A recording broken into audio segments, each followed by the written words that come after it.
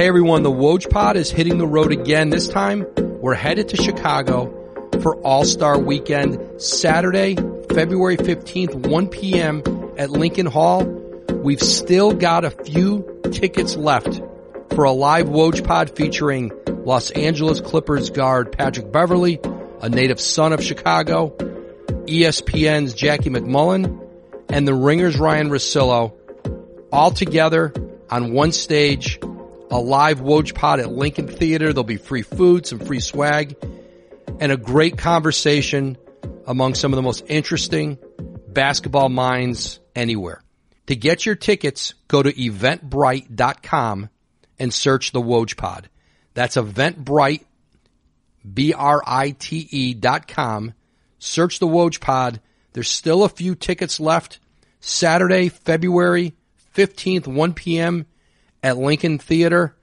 Hope you'll join us. Here with Jaylen Brown of the Celtics here at the team's facility on the eve of, there aren't many bigger days, certainly for a Celtic, playing the Lakers and being one of the teams playing on Martin Luther King Jr. Day. That's not one of 80. It doesn't feel like one of 82, does it? No, definitely a big day. I think not only just the Lakers versus Celtics matchup, but, to be commemorating Martin Luther King on his day, and showing our, appreciativeness and the support of him. It's great. Yeah, you've missed a couple games with that right thumb. You still got it wrapped here. Do you expect to play? Yeah, I'm gonna see how it feels tomorrow. Yeah. I sprained a few ligaments in my thumb, but I think we're on a tough stretch right now, and I think my team needs me. So if I can go, I'll definitely go for sure. It's interesting too, right? When you have any kind of an injury in this league, how many different people, like in an organization, right, have to sort of sign off on going back on the floor? I don't think people realize how many people are in a conversation for a player, from your group to the team, doctors, everybody, front office, coaches, to make a decision about whether you play or not. Right? A lot. I think it's like a group decision for sure. Some people have certain opinions. Some people, don't. Some people disagree. But the ultimate goal is to get you back on the floor. And if depending on your responsibility of the team, if we really need you, they're going to try to urge you to get back a little bit faster, than, if the team is doing fine without you. Jaylen, here's something I've talked to a few guys about, and there's always really differing views of this. When somebody shows the kind of improvement you have from the time you showed up at Cal, especially offensively, right? Your ability as a shot maker, and look at all the numbers as they've risen, and you're having here in your fourth year, career year, looks like could very well be an all-star season. And when you make dramatic improvements on, 3-point shot, free throw percentage, field goal percentage, you play multiple positions. How much do you feel like it's a natural improvement because you were willing to put the work in, you have put the work in, and at the end of the day, that's what matters more than anything. But how much do you think is attributed to environment, coaching? Do you look at what you've done since, let's say, the day you showed up at Cal, or the day you showed up in Boston, versus imagining being somewhere else with another coaching staff, another group? Do you think it would have happened anywhere, or do you think there's something to player development, there's something to the environment?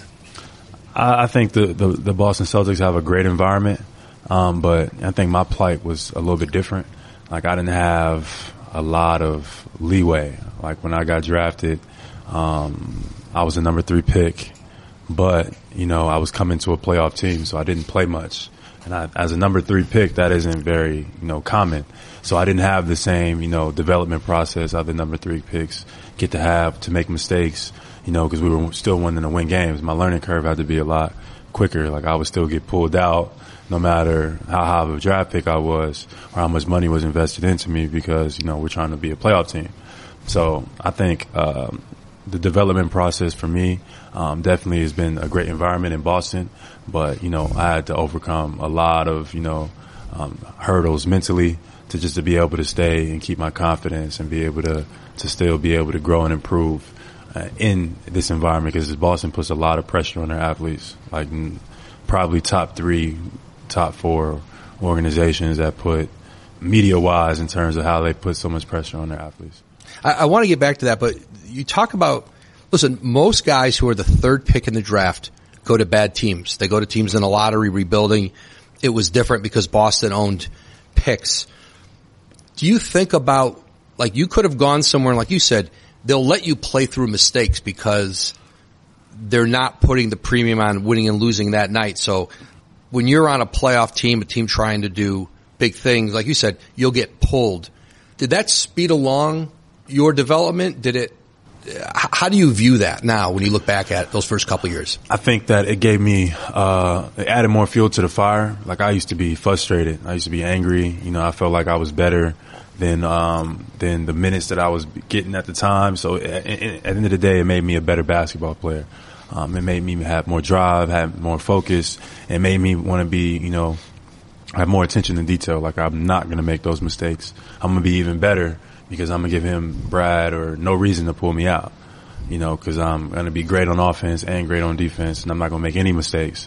So he has to put me on the floor. So it ended up making me a better basketball player in the long run, and I'm happy for it. When you felt that frustration then about, I think I should play more, when you look back now at where you were and the mistakes you were making, do you have a different perspective? Do you go, no, okay, I could see why now because I'm so much better at this? Or do you still look back and go, no, I could have done more? I feel like I've gotten better. Yeah. 100% yes, but I think I definitely had, you know, potential and capabilities. It's just mentally, I think the game is underestimated, especially as a young player. I think confidence is so much a part of like how good or how bad a player can be. You know, having the confidence that you need, and is backed by the organization or backed by your head coach just gives a player so much more, a level of freedom that he can tap into and lock his true potential. If he doesn't have his confidence, he's going to beat himself before he even gets out on the floor. I don't know where this rates with guys your age or maybe in the last 10, 15 years. I can't imagine there are many 23-year-olds in the NBA who have played 44 playoff games already. Started a little more than half of them. What does that do to be put, and you said how much of the game is mental, and a lot of young players who come in, and I hear veterans complain about it, sometimes coaches, that like maybe because it's how the amateur system is set up and in some of the travel where kids are being trained, it's lots of games and winning and losing. A lot of it is about evaluation, like where I am in the rankings, who's recruiting me, and less about winning, right? It's about getting evaluation, and that guys don't come in maybe mentally ready to contribute to the league. A lot of guys physically can do it. Like, what did being in playoff games at 20, 21, 22, what does it do for the way it challenges you mentally to be able to have to think everything? Absolutely, and that's the credit that I give to this organization being in Boston, to my development, right? So where I didn't get the experience being able to make mistakes in the regular season and grow, I got to learn and experience the playoffs, which is another part of development, learning how to win, you know, which is probably the most important development out of everything. I know in this league, like, highlights and offensive capabilities are glamorized more than winning, you know. There's players that get, you know, tremendous amount of publicity just because of their ability to do this and do that, but winning is the ultimate goal, and I think people have lost sight of that. And this organization, I've developed the skill to learn how to win. I think that in my class is nobody, maybe outside of Siakam, that has won more playoff games or has won more games, period, than me. And that's just being in this organization, and adding to that, learning how to win has been, you know, key. So, it's worked out really well for me. And I think guys sometimes wonder too, like when it comes contract time, how is it going to be valued when, hey, they tell you here's a role and you might have to sacrifice this or this, but we are going to pay for winning. And then it comes contract time, and then they start throwing numbers at guys and going, well, he's averaging more here. And then you go, okay, you got me, right? You didn't pay. But you end up doing an extension that, you know, I think not only showed 4 years, $115 million on your rookie extension, not only based on like what you had done, and always that first contract is sort of a projection of where they think you're going to be, but it felt like they valued, that Danny and the organization valued winning, that they identified you like, this is a winning player. He has helped us win in the playoffs. I think he's going to help us win more. And, maybe there's been times here where you've had to sacrifice numbers, but it felt like in the end they validated it, right? Yeah, for sure. So, that was the whole process going through, contract negotiations. To be honest, I came with the mindset I didn't think that anything was going to get done. I wasn't sure that anything was going to get done. The first initial offer was 4 years, 80, et cetera. I didn't think they were going to budge from that. So I came with the mindset.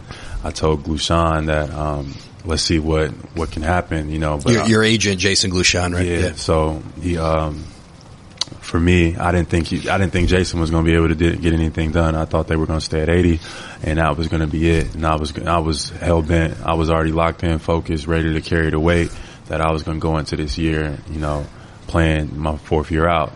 And then they jumped up, and that just, showed that they wanted me here in the organization. They appreciated my value. They thought that I added to winning. So then it was an offer that it was too hard to kind of turn down. What if you could accomplish all of your resolutions this year by doing one thing? Mindfulness is the best thing you can do to help you focus on all areas of your life, whether that's taking care of your body, getting more sleep, or finally starting that project you always wanted to. With Calm, you can learn to be more mindful so you can achieve all your goals this year. Calm is the #1 app for sleep, relaxation, and meditation. Calm has sleep stories, which are like bedtime stories for adults. They can help you fall into a deep, natural sleep in just minutes. And stories are narrated by iconic voices like LeVar Burton and Nick Offerman. They also offer soothing music from artists like Sam Smith, guided meditations, breathing exercises, and so much more to keep you relaxed and de-stressed. And if you go to calm.com/Woj, you'll get a limited time offer of 40% off a Calm premium subscription, which includes hundreds of hours of programming. Over 60 million people use Calm. Join them today to accomplish your goals tomorrow. For listeners of the Woj Pod, Calm is offering a special limited time promotion of 40% off a Calm premium subscription at calm.com/Woj, W-O-J. That's 40% off unlimited access to Calm's entire library, and new content is added every week. Get started today at calm.com/Woj. That's calm.com/Woj. Jaylen, when you came out of Cal, you did something that I can't think of. I don't want to say any others, but certainly you could probably count them on one hand. You didn't hire an agent coming out of school. Why?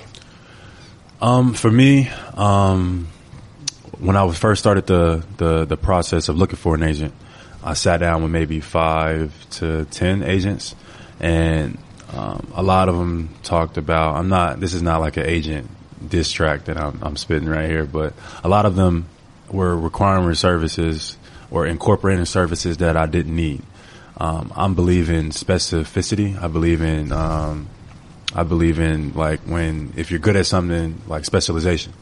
I believe if you're good at something, I'm gonna come to you because you're good at this. Like most of the time, the agents were like one-stop shops. Yep. They were like, we're gonna handle your money. We're gonna take you shopping. We're gonna handle this. We're gonna do this. And like, I don't need that. I just need somebody to negotiate this. That's all I need. Everything else, I can pretty much handle on my own. I'll get my own financial advisor. Like, I don't want those two to know each other in actuality. And, I can dress myself. Don't worry about that. I don't need you to buy me a car. I don't need you to take me to meet Kim Kardashian. I don't need any of that. Like, just handle what I need you to handle, and I'll pay you for that. Explain to people why a player would not want his agent and financial advisor to have a relationship. I'm not, for me, I was blessed to have mentors, Sharif Abdurrahim, Isaiah Thomas, Jason Kidd, who, kind of explained this to me early coming in. I'm not saying everybody is the same, but, most of the time if your agent and your financial advisor, have the same relationship with each other or they work with each other, not saying this is every case, right, but a lot of times they have too much access to, you, whether you give it them to allow them to have control of your money. And like the word agent, a synonym for it is like power. When you're giving somebody your agency, you're giving somebody power over you and allowing them to know, your financial advisor is also giving them power to like know your money and have access to your money and stuff like that. You'd rather those guys not even know each other, right, because the decisions are being made. There's a potential for conflict. Exactly. Right. Conflict of interest. Right. Conflict of interest, yeah. But when it came time, like you said, and especially with your rookie, you're slotted. When you're picked third, there's really no room for negotiation. The deals are slotted. Now there's off the court stuff and you can have, and I think you had people who worked on, the endorsement side and that, but that's not contract negotiation. But when it came time for your rookie extension, had you thought about, should I try to negotiate this myself? Did you think about doing it, or did you all along think I will eventually hire an agent to negotiate that contract? First I'll start off with the first statement. Off the court, I learned so much by not having an agent, and it was great for me. I hit my head, I made some mistakes, I've had bumps and bruises, but I learned so much by not having somebody hold my hand and kind of walk me through every door. Like, everything that I built with my brand, on the court, off the court, stuff you see at Harvard, education stuff you see with fashion, and stuff you see me doing with kids, I did that pretty much with my own two hands. And by me doing that, allowed me to learn so much, allowing me to be able to have relationships that I have now rather than my agent having them. I can call the director of the media lab at MIT. I can call, the director of the education program at Harvard. Just allowed me to have those relationships rather than them be through a third party. So that was great for me. But second part, I did try to negotiate the contract myself. I talked to Danny and I asked Danny what he was thinking before I left for USA. He gave me the number that they initially offered me, like the 4 years 80. So I told my agent if he got anything above that, and that's what, we would work with. Right. What was that meeting like to go sit with Danny Ainge and say, okay, let's talk contract?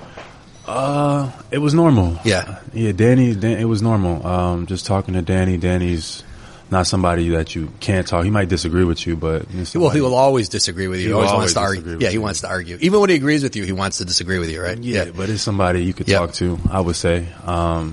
When I was drafted, I was booed when I was drafted here in Boston. I think Danny was probably one of my biggest supporters, for sure. So I feel like if anybody, I could talk to him. It's kind of how I felt. So if anybody's a believer, a supporter, and Jaylen Brown is probably, Danny Ainge is probably one of them. So just going to talk to him wasn't too hard, to be honest. And he shot me straight like he always does. Like, this is what he's willing to do right now. And he's going to go back and look at all the analytics and stuff, and maybe he'll come back later. And he did go back, and he did come back later. Luckily he did. And I'm here. You get drafted by the Celtics. You come to Boston.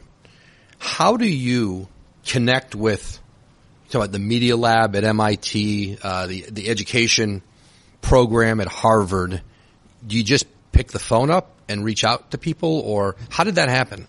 You're going to laugh when I tell you, actually, Harvard slid in my DMs. I did an article with The Guardian my second year in the league, and I talked about, I didn't even think that, I've never heard of The Guardian before. I did an article and it went pretty viral. And talking about education, sports is a mechanism for control in society. I talked about some really important topics, and it kind of went viral. And Harvard slid in my DMs. They were like, with the eye emoji, like, and that's kind of how the relationship started. Then they asked me to come give a lecture at Harvard, which I was not intimidated, but definitely nervous. That was my first time ever speaking publicly at 21. And I think I'm the youngest Harvard lecturer in Harvard history. And I think it did like 500,000 views, I think. Yeah. And I was one of them. And In watching it, if you tell me you were nervous, I believe it. You didn't look nervous. There was something you wanted to share over there, and there's a point of view. And once you got into it, to me, it looked like you were just talking to somebody at the Starbucks, right? Right. To be honest, when I first got there, so my one request with Harvard is that I didn't have basketball media there. And I wanted them to honor that. Why I had that request? Because I feel like basketball media, they are different from, it's a different world from like, this educational space that we're in. It's looked at differently. I didn't want somebody to misquote me or take sound bites and for people to run with them, you know what I mean, in the basketball world, because that's something that I feel like would have been done. So that was my one request, was that like people that were typical basketball, NBA or associated, that they not be invited, not because out of disrespect, just because I didn't want my message to be portrayed the wrong way. I think people in that space the media in that space would have understood what I was saying more so, and I think people maybe that's how I felt at the time. People in the basketball area, I didn't want to be blackballed for some of the things that I was saying, because if I said sports is a mechanism for controlling society, I didn't want that to be perceived as like I'm hating on sports. Like sports has transformed my life and transformed a lot of people's life, but it also is like an outlet for aggressive energy. If people didn't have, sports in disadvantaged neighborhoods, they would outlet their energy in other aspects, maybe some positive and maybe not. If you don't know your numbers, you don't know your business. But the problem growing businesses have that keeps them from knowing their numbers is their hodgepodge of business systems. They have one system for accounting, another for sales, another for inventory, and so on. And it's just a big, inefficient mess, taking up too much time and too many resources. And that all hurts the bottom line. Introducing NetSuite by Oracle, the business management software that handles every aspect of your business in an easy-to-use cloud platform, giving you the visibility and control you need to grow. With NetSuite, you save time, money, and unneeded headaches by managing sales, finance, and accounting, orders, and HR instantly, right from your desktop or phone. That's why NetSuite is the world's #1 cloud business system. And right now, NetSuite is offering you valuable insights with a free guide. 7 key strategies to grow your profits at netsuite.com/Woj. That's netsuite.com/Woj to download your free guide, 7 key strategies to grow your profits. One more time, NetSuite, netsuite.com/Woj. You mentioned Sharif Abdur-Rahim, and it's funny, I had him on the podcast a couple months ago, which makes now 2 Wheeler High School alums. Calbert. And Cal, guys, on the pod. Number 3 picks. And number 3 picks, I forgot, that's right. Yeah. How about that? Yeah. Correct me if I'm wrong on this, but it sounded like you were really shaped in high school, you had some classes in that honor track, high honors, where it was a different classroom environment, and then you had classes that were more of the broader student population. You tell me the difference in those environments triggered something in you that you didn't just leave at Wheeler High when you graduated, right? I didn't really notice the difference until I got to college, and I got to reflect on my educational experience throughout high school. But what Wheeler High School brought, which some high schools in close to the metropolitan area of Atlanta or in Georgia they do have that double consciousness where they have both, right? They have those honors, they have the magnet program, and then they have like the other side of the school, which is like, the regular classes or the normal classes that, most people attend. Some schools don't have, some schools, they have the honor classes, but they're no different from, any of the other classes. It's all grouped into one. Depends on the level of school that you go to. But for me at Wheeler High School, I got to have a great perspective of both. I had a dual perspective, I had a double consciousness, that being in honors classes, seeing how the applicants of like how to apply what I'm learning to like the actual real world. And that's so important. That's so key. I think, learning how to apply what you're learning to like the real world. So many kids out there, they're like, what did I just learn, or how do I feel like everything that I just learned, I can't do anything with. Like, so many of our youth, so many feel like this, like they're not getting anything out of school. And when I got to college, I learned that feeling was by design, not unintentional, right? I think that, certain, things are in society are set up for, people to kind of end up in certain places, et cetera. So by not giving them that application, is going to eventually have them, their social mobility be limited. So they'll not go to university. So if they don't go to university, they have to go to maybe a community college, which maybe will lead to not getting a job like an educational elite, like a higher up job. It's levels. There's levels to it. So it's certain things that are placed with standardized testing and that help people kind of funnel into different places. And our educational system for the last 2, 3, 4 decades has been one of the biggest, advocates of funneling kids in certain directions and based off of things that it shouldn't be based off. There was one teacher who started a sentence. You were in a class, maybe more than once, but at least once, said, if you don't want to learn, and then went on to say what? If you don't want to learn, you don't have to be here. You can leave. Being in classes like that, I don't blame the teacher. Like, a lot of the times that people make it seem like I'm pointing fingers at the teacher. Like, she had 30 kids in one class, overpopulated classroom. She's trying to keep everybody behaved as well as trying to teach. It's not the easiest thing to do. Kids are excited, they're loud, lived in an environment where bullying went on. So, and certain kids were trying to learn, and certain kids were just trying to, act out because of whatever was going on at home or whatever. So, that was her way of trying to balance out the classroom or try to find some type of control over it, because, in reality, it wasn't set up for everybody to succeed. There was another, you tweeted about this, I think in April, it was like the 5th year anniversary. The teacher essentially said to you, hey, I'm going to look you up in 5 years at the Cobb County Jail, which is like the regional jail in Atlanta. You tweeted it again, I guess on the 5-year anniversary of it. Was it that vivid that you remember the tweet, or it came up on your... I didn't have anything to do with it. No, somebody just dug it up. Someone dug it up? Yeah. Okay. I didn't have anything to do with it. I had no idea.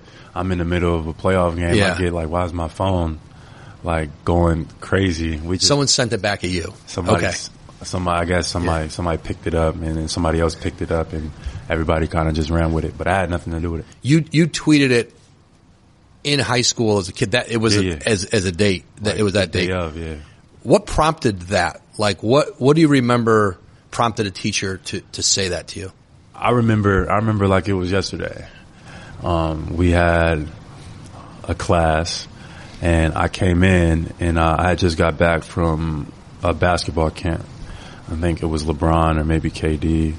I'm pretty sure it was LeBron. I get back to class.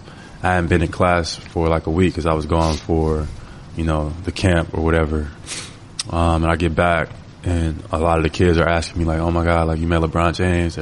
We got class going on, but everybody's distracted trying to ask me questions about like what my experience was that I had. So I'm telling everybody like, man, it was great. Like, yeah, I got to meet LeBron, but I'm a Kobe fan. Like, I'm eating it up. So the teacher was like, somebody said like, oh my God, like you're going to be a superstar or something like in high school. And the teacher overheard it, and he was like, if he don't finish his work, he's not going to be anything. You got to make sure he finishes work. I responded back to the teacher, and I said, with or without this class, I'm going to be somebody. Like, I'm going to be just fine. And she said, we'll see. I'll look you up in 5 years in the Cobb County Jail. Have you ever seen the teacher again, or at least since you graduated? No, I think it got resolved. Yeah. It got resolved in the moment, right when it happened. Like, I don't really like to talk about it. This is my first time actually even sharing like more intricate details of what actually happened that day. But we dealt with it when it happened. The teacher had to apologize and stuff like that. And we moved on, Jaylen, what's the next step for you to try and make a difference, I guess, for young people in education and the disparities that are out there? Where do you go from here to try to maybe advance that agenda? Well, right now, I'm doing a program at MIT, at the Media Lab. They granted me a fellowship. So I got a few years, I'm building a program out at MIT for disadvantaged youth. I'm creating a curriculum over at MIT, basically to kind of like reintroduce learning, teaching them that the applicants of learning how learning could be, you know, not just math, social studies, science, history.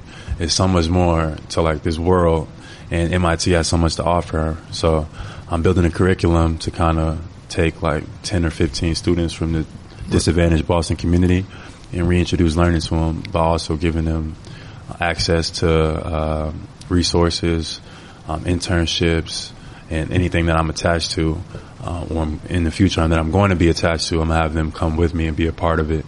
So hopefully that they'll benefit from it. They'll be like high school juniors, probably. So I want to be able to have them tell their experience going into their senior year and getting ready to go into like the real world, and how, you know, the program kind of helped them change their life. That's great. You mentioned this earlier, Jaylen. You talk about the pressure that is on a pro athlete in Boston. You know, Celtics, Red Sox, Patriots, they're all teams who've been high achievers. Maybe it's worse sometimes when a team's not doing well. Maybe it's harder, but these teams like here, but certainly the Celtics, I mean, you walk in the facility and you look around and you see the history. You can't hide from it being here. What have you learned in your years here about what tears at teams? What within a team structure and what you've experienced here in Boston, what is it that can tear a team apart that you have to protect against, fight against every day? The media, for sure. Allowing the media to get into the locker room, you know, just being careful with your quotes and things like that, how it can affect, you know, your teammates and your organization and the front office and the head coaches. Like, just not giving those sound bites, you know.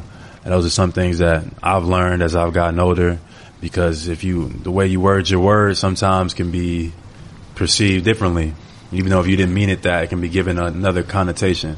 So giving concrete answers, you know, not allowing it to be any wiggle room in your responses and things like that, because we don't want to allow the media to get in our locker room, because we saw how that effect was kind of like last year. The way your teammates will interpret something that you say. Is that the world?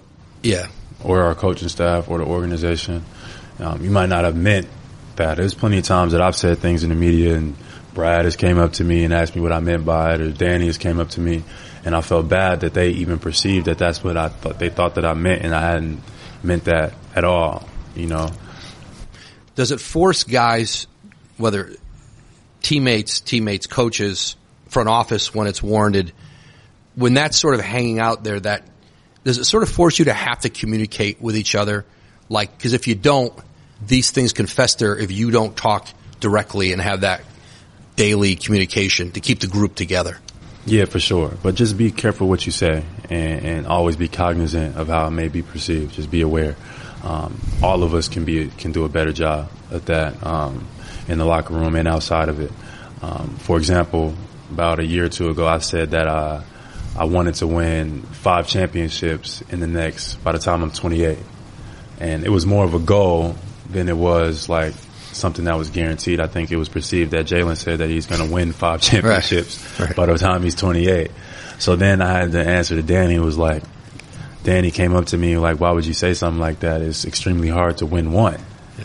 You know, and I was like, I didn't mean it the way it was being perceived. You know, I wasn't meaning it in an arrogant term. I was meaning it like, if I'm setting a goal, like, why not? You know, this is what I want to do. I think we all play to win. I want this. It's not saying that I'm going to do this. I think that's two different connotations. And I never gave a retractment statement for that, and I always wish I had.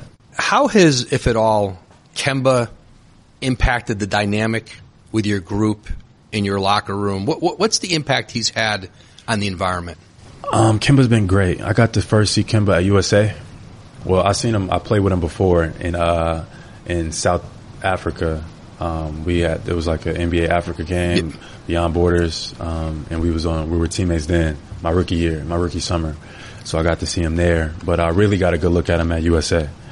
Obviously we had goals that we didn't live up to. We wanted to win and we didn't. And Kemba was one of the leaders of that team, so he had to take the majority of the flack. And how he handled it was great. You know, he didn't point fingers. He didn't blame others. To be honest, he said that, you know, we're going to be all right. We're going to learn from this. Things happen for a reason. Like, he said things that were more uplifting than, like, usually what you see. Like, maybe somebody goes into a corner, doesn't talk to nobody. You know what I mean? Instead of starting to hang out with their teammates, they start hanging out more with their agent or people, their friend, their entourage. Like, Kemba, we still hung out. We still, you know, played cards because we were out in China. Like, nothing changed, even though the times, you know, got more pressure and more difficult. And then when things get a little bit difficult and you hit adversity, that's when you get to see, like, somebody's true makeup and character. So, like, the whole world was against us, literally, and Kemba remained the same guy.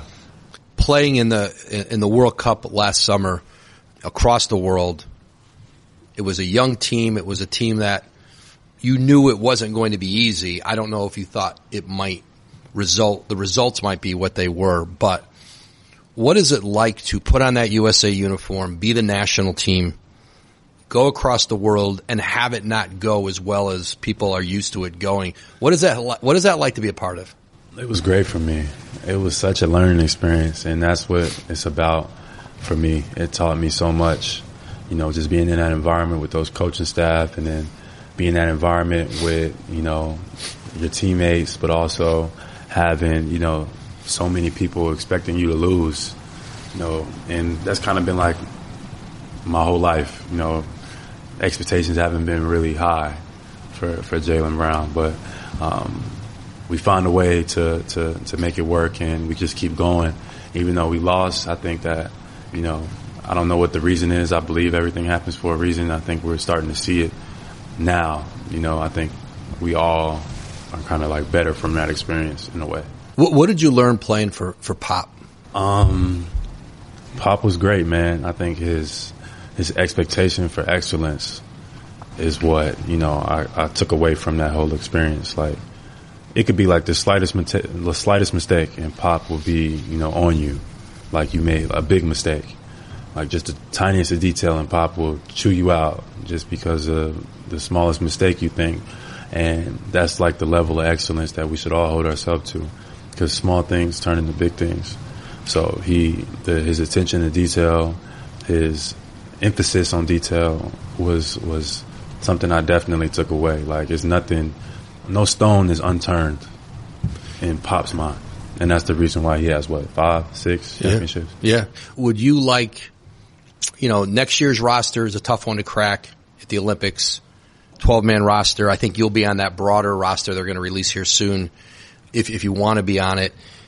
Does going back and playing, if it's not next year's Olympics, down the road, being a part of it again, is that appealing to you? Yeah, I got to. At this point, I think it's a part of my journey now. Just losing it and falling short, and how much it hurt to lose. I wanted to win that so bad, you know. Not only, you know, just to win, but I just didn't want to lose, especially to some of these teams out there. I knew what it meant for them, and I wanted to beat them with every bone in my body, and we didn't. So at some point, whether it's a year or 4 or 8 years from now, I want to finish that journey and carry that out and get a gold medal. Jaylen, this was great. I really enjoyed this. You are, listen, I think the next step of the journey for you might be your first All-Star game. It's certainly going to be back in the playoffs with the Celtics this year, but good luck the rest of the season, man, and I appreciate you taking time to do this. Thank you. Thanks for listening to this episode of the Woj Pod. A big thank you to our guest today here in Boston, Celtics guard Jaylen Brown. Be sure to listen to new and archived episodes of the Woj Pod wherever you get your podcasts, and also be sure to check out The Low Post with Zach Lowe and Brian Windhurst and the Hoop Collective. We'll catch you next time.